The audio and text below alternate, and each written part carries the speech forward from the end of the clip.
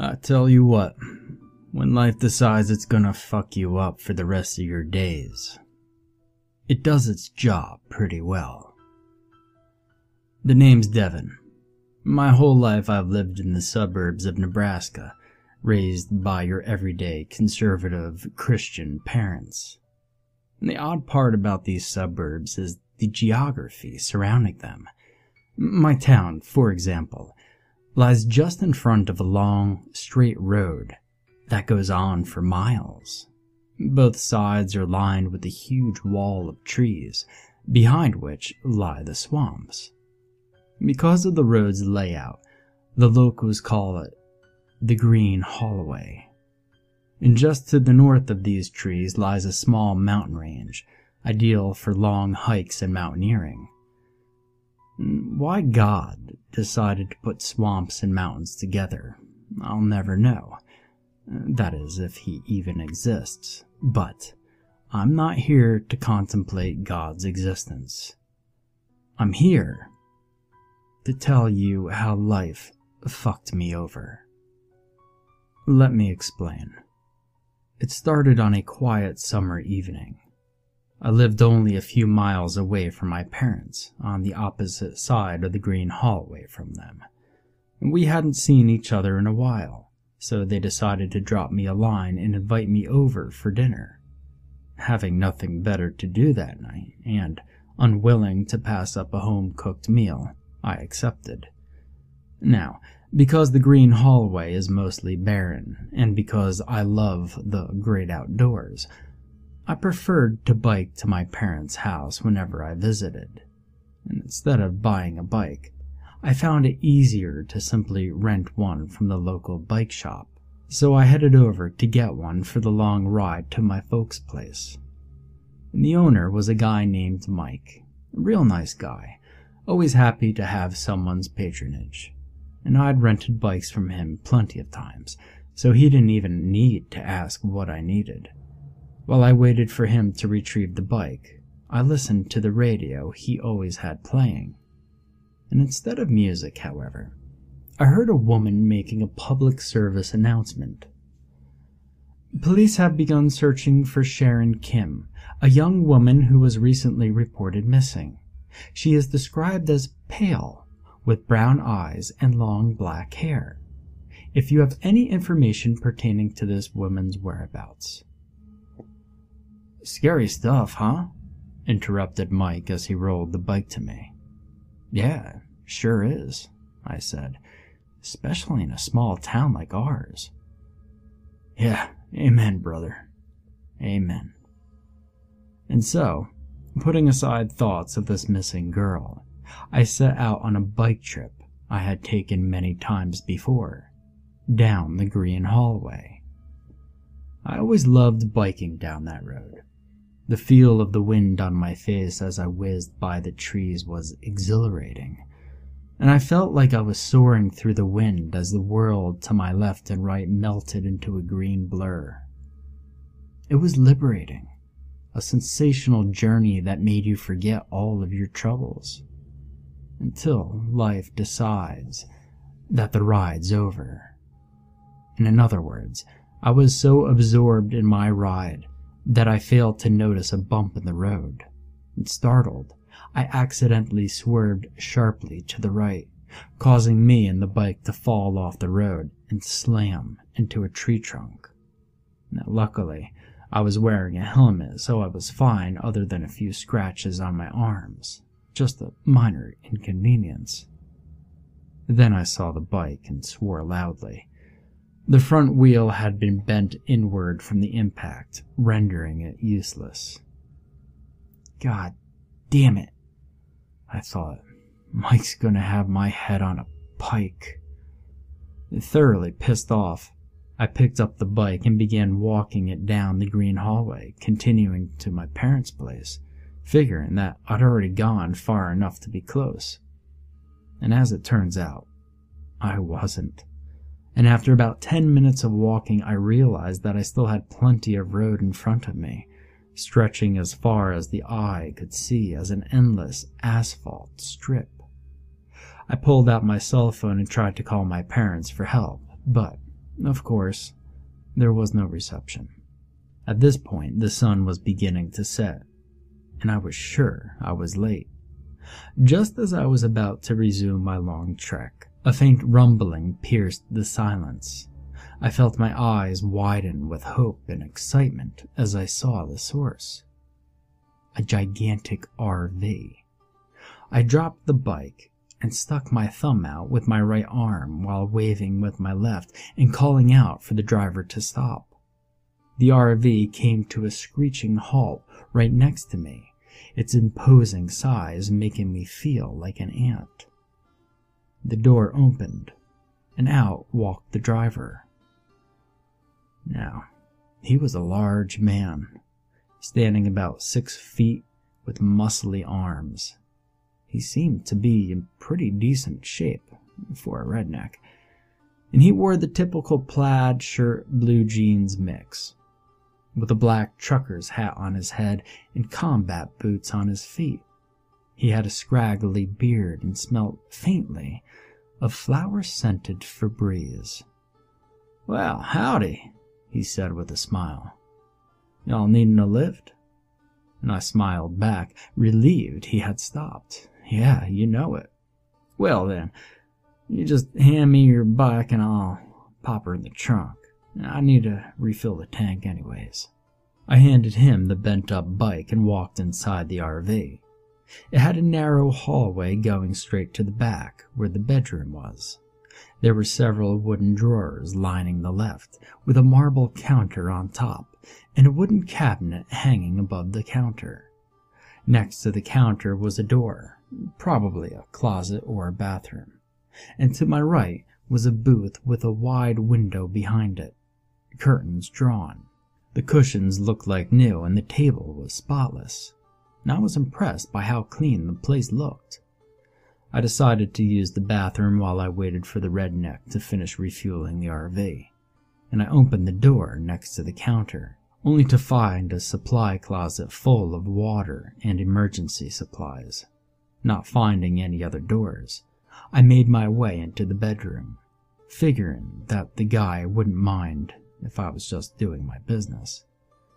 There were 2 doors, one to my left and one to my right, and I figured one of them was the bathroom, but I didn't want to continue snooping around the RV like no one's business, so I quickly popped my head out of the RV and asked, "Hey, sir, you mind if I use the bathroom?" I asked, realizing that I didn't even know his name. "Franklin. My name's Franklin," said the redneck. "Sure, that ain't no problem. Just head down to the back, and the bedroom is in the door right in front of you. The bathroom is there, so go in and then it's the door on the left." I nodded and headed back inside. I went back into the bedroom, and as I entered, I noticed the strong smell of Febreze. But there was also something unusual underneath it, something almost sinister. I couldn't figure out what it was, so I decided to do just what I had to do in there. While I was in the tiny bathroom of the RV, the smell continued to whip through the air. It began to smell sickening, like something rotting. It became more and more pungent the longer I stayed in there, and I became increasingly nervous. What the hell is that stench mixed with the Febreze? It smells like a decaying animal. And it finally hit me that what I was smelling was in fact rotting flesh, and my heart sank. The more I thought about it, the more scared I became. I tried to pass it off as my imagination running wild, or my senses playing tricks on me, but it was all too real. I imagined a corpse being hidden somewhere in the room. The door on the right of the bedroom's entrance immediately came to mind. When I finished, I walked out and continued to smell the odor. At this point, the overtones of rot mixed with the strong smell of flowers was unbearable. As I got to the entrance to the bedroom, it seemed to get stronger. and I couldn't take it anymore and had to know where the smell was from. I leaned towards the door on my right and noticed how the smells became even more intense the closer I got to the door. I allowed my piqued curiosity to get the better of me. I opened the door and jumped back, horrified. Inside was nothing other than a small, blood-stained cardboard box full of bones and innards and flesh. I leaned against the wall and tried to catch my breath as I stared at the discarded remains, mesmerized by the sheer shock. My stomach felt like it had been tied in a double knot, and it took all my willpower to not throw up. And I was sincerely praying to God that those remains were not a person's. Then I saw something round, like a misshapen sphere. I concentrated on it, trying to make out what it was. As I focused more and more, I began to make out pale skin with bloodstains on it, and strands of long, black hair.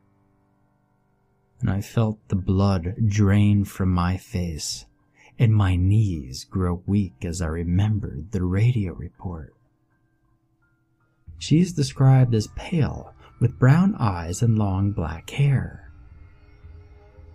Pale skin and long black hair. Long black hair. Oh God. I had stumbled across Sharon Kim's rotting remains in a cardboard box. Unable to keep it down any longer, I leaned over and vomited into the box without even thinking. And terrified, I began to run towards the RV's door, when I suddenly stopped myself. If the redneck saw me running, he'd know I'd found the girl's remains, and he'd probably try to kill me. I plopped down on the booth, panting and trying to regain what composure I possibly could. And after a few seconds, I decided to go and get some air, hoping that the redneck wouldn't catch on. When I stepped outside, he was still pouring gas into the tank, his sleeves rolled up. You almost done there, Franklin? I asked him, giving 110% into keeping my voice as calm as possible. Yeah, Franklin said. I'm just about done, so don't you worry. Alright, cool, I said. I leaned against the RV, still reeling from what I'd seen, and my eyes fell upon a scar running down the length of Franklin's right forearm, ending at his wrist. Franklin's eyes flickered to mine, and then at his wrist. Although I looked away, he still caught me, and then he laughed. You're probably wondering where this butte came from, am I right? He asked. Yeah, I said, feeling the shakiness in my voice. God, get a grip, Devin. You're going to give yourself away. Well then, I'll tell you. You see, I used to be a hiking enthusiast. I loved scaling mountains. I remember when I was about your age, I'd frequently climb the mountains right over there, he said, pointing to the mountain range west of the trees. And I had a friend who'd climb the mountains with me. I'd known him all my life. Heck, we were like brothers, he added, cheerily. We were always trying to challenge ourselves in our hikes. We would always be looking for a mountain that was taller than the one we had just scaled. Well, we did this for years, and we became a pretty good team, even earning a bit of recognition among our community. And then one day we decided to do something beyond either our limits. Try to scale Mount Navarro. I recognized the name as one of the tallest mountains in the area. It was named after the first man to have scaled it. Scaling Navarro was a formidable challenge. I'd even heard of a few instances where people had died, due to misjudging the height of the mountain, thus contributing to thinner air and, of course, its weather conditions. There were no formal tours nor camps established for Navarro. We both fell up to the task, having been to extreme heights before, but I didn't know what the hell I was getting myself into. The happiness in his tone vanished, and was replaced with a much darker tone, with a bit of an edge to it. While we were hiking, well, a storm hit. Our vision went to shit, and we soon got lost. We both thought we were going to die. We were already at a high altitude, and our food was dwindling down to the last morsels. He trailed off. His face hardened, and his eyes became vacant, as if they were daydreaming. I gulped and asked, "What happened?" He shifted his glare over to me and replied, "He lost it. My friend lost it. The thinner air, or lack of food, or something got into him, and he lost it. He tried to kill me, probably so he could eat." He raised his arm, putting the scar right in front of my face. And clearly, that didn't happen, but he did get me with his knife. At this point, my mind was in a vice grip. How I didn't break down right then and there, I'll never know. But the combination of seeing that girl's remains and Franklin's story was overwhelming.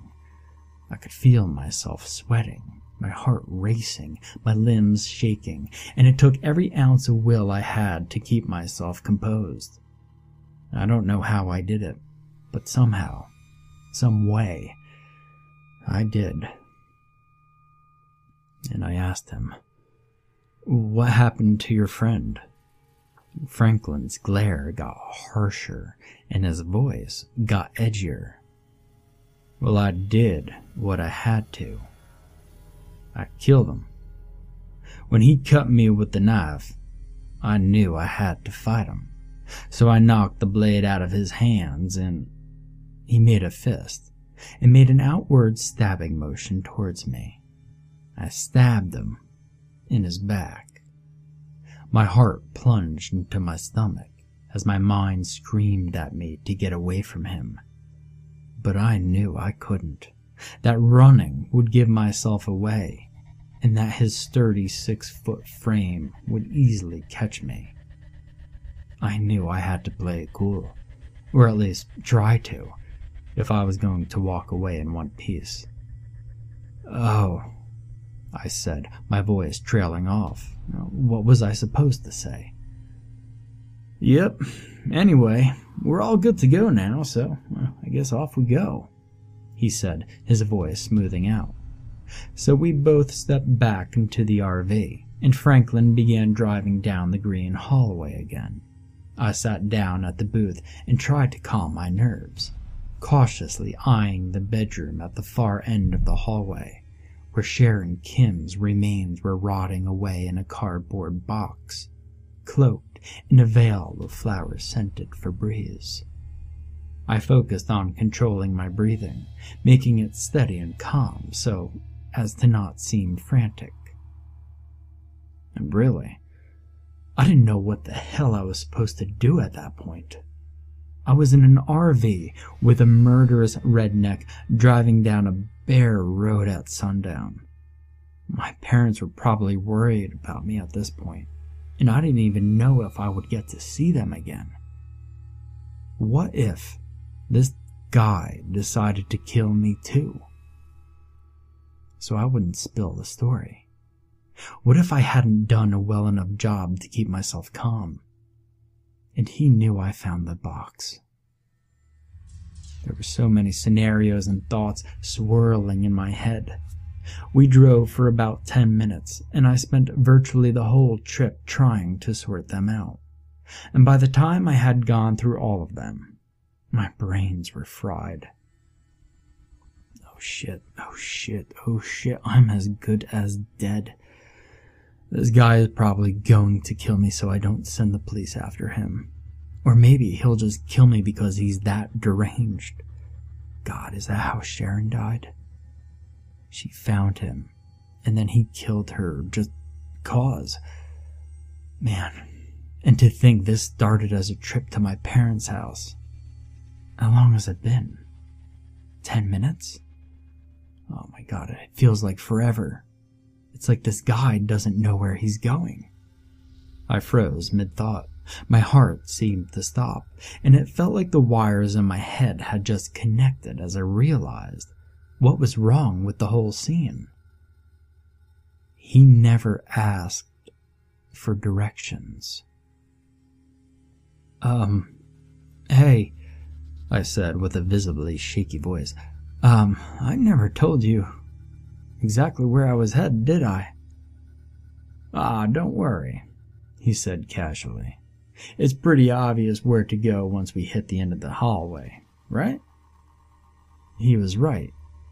I had been to town on the other end of the long street so many times that I knew it like the back of my hand, and I was relieved that he hadn't asked me about my shaky voice or my silence. Yeah, I said. I looked out the windshield towards the setting sun and saw my parents' town in the horizon. Come on, just keep going straight into town. Franklin continued going straight for the town. I began to feel more and more relieved that I wasn't going to end up like Sharon Kim. I was being spared. The town crept closer with every passing second. Closer and closer.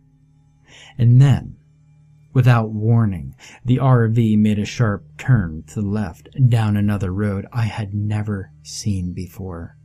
This road was a narrow, winding path surrounded by trees, shorter than the ones lining the green hallway, and barer, too. Franklin, I said, my voice visibly shaking. What are you doing? Franklin didn't say anything. But it didn't matter. I knew I was as good as dead right then and there. My heart began beating faster than a hummingbird flapped its wings as my legs turned to jelly and beads of sweat began to form on my forehead. We just continued deeper down the path for what seemed like an eternity, until the trees grew sparser and the asphalt road turned into a dirt one. Soon, we were driving up a hiking trail on one of the mountains. It was extremely bumpy, with rocks and even a few thick tree roots covering the ground. And the whole time, my whole body was locked up in fear's chains. Then, Franklin spoke, his voice flat. You know, you really ought to learn to stay out of other people's business. And I don't know what the hell you were doing snooping around in my bedroom. But either way, I know you found that girl. I could see your face was white as a fucking sheet when you step out of the RV. But at the same time, I gotta hand it to you for trying to keep your cool. When I told that girl, what was her name again? Shannon? Sharon? Doesn't matter. Anyway, when I told her the story behind my scar, she couldn't help but try to run off. Sadly for her, she wasn't fast enough. Not like that mattered in the end. Hearing that last sentence added confusion to the swirling mass of fear in my head. It didn't matter in the end. What? When the RV came to an abrupt halt in the middle of the dirt hiking trail, he turned and faced me, looking me dead in the eye. His eyes had a sedated, vacant look like before, the look of a madman. You see, I wasn't entirely honest in my story. While I did kill my friend on that hike up Navarro, it wasn't 'cause he had lost it. It was 'cause I had lost it. When we were up there, our food supply was indeed getting low. We were already so high up on that mountain, and the thinning air was starting to mess with my head. I started getting desperate, paranoid, afraid that I'd never get off that god-forsaken mountain. And around that time, my friend started to look pretty good, if you know where I'm getting at. My eyes widened, and my mouth hung open as I listened intently to Franklin's story. His real story. So I did it. I killed him. He put up quite a good fight, to give credit where it's due. He tried to slash at my neck, but I blocked myself with my arm. He held up his scarred forearm briefly before resuming. In the end, it was for nothing. I gained the upper hand, and soon I had more food. He and the rations I still had were enough to get me back down the mountain.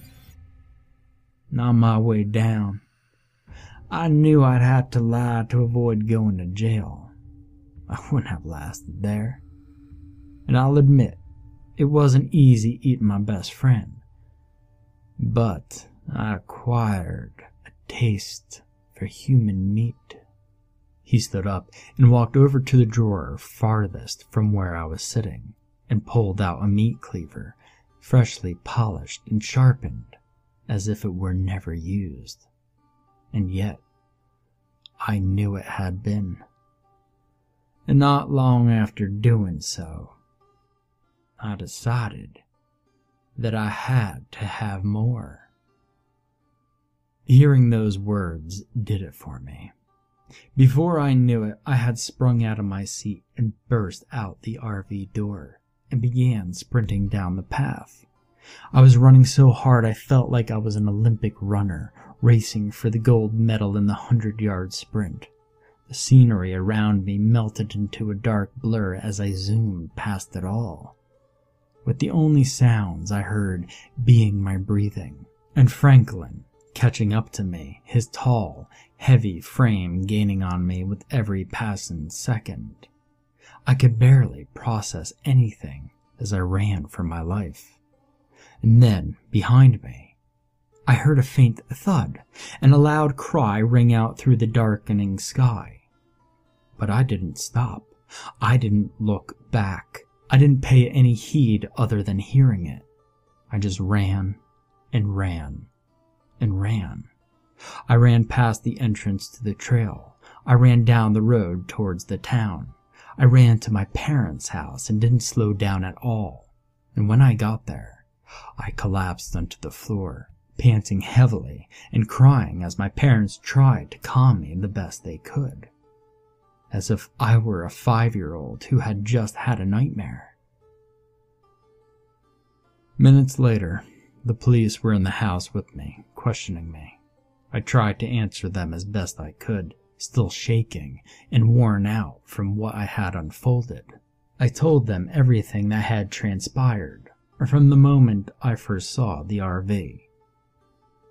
When they went to the hiking trail where we had stopped, they told me that Franklin was dead. He had tripped on a tree root and had fallen on his cleaver, and the blade sliced right through his heart. Hearing this did little to comfort me, though. The look in Franklin's eyes, that deranged, empty look in that man's eyes as he stared into my soul and told me his story, sticks with me even today. I've been in counseling for months, trying to cope with this ordeal, and I'll admit, I'm doing much better than I was months ago, but I'm still reeling. Sometimes I have nightmares of being chased, presumably by Franklin. I get anxious whenever I see an RV drive by my house. I've never hitchhiked again. But most notably of all, I never entered the green hallway again.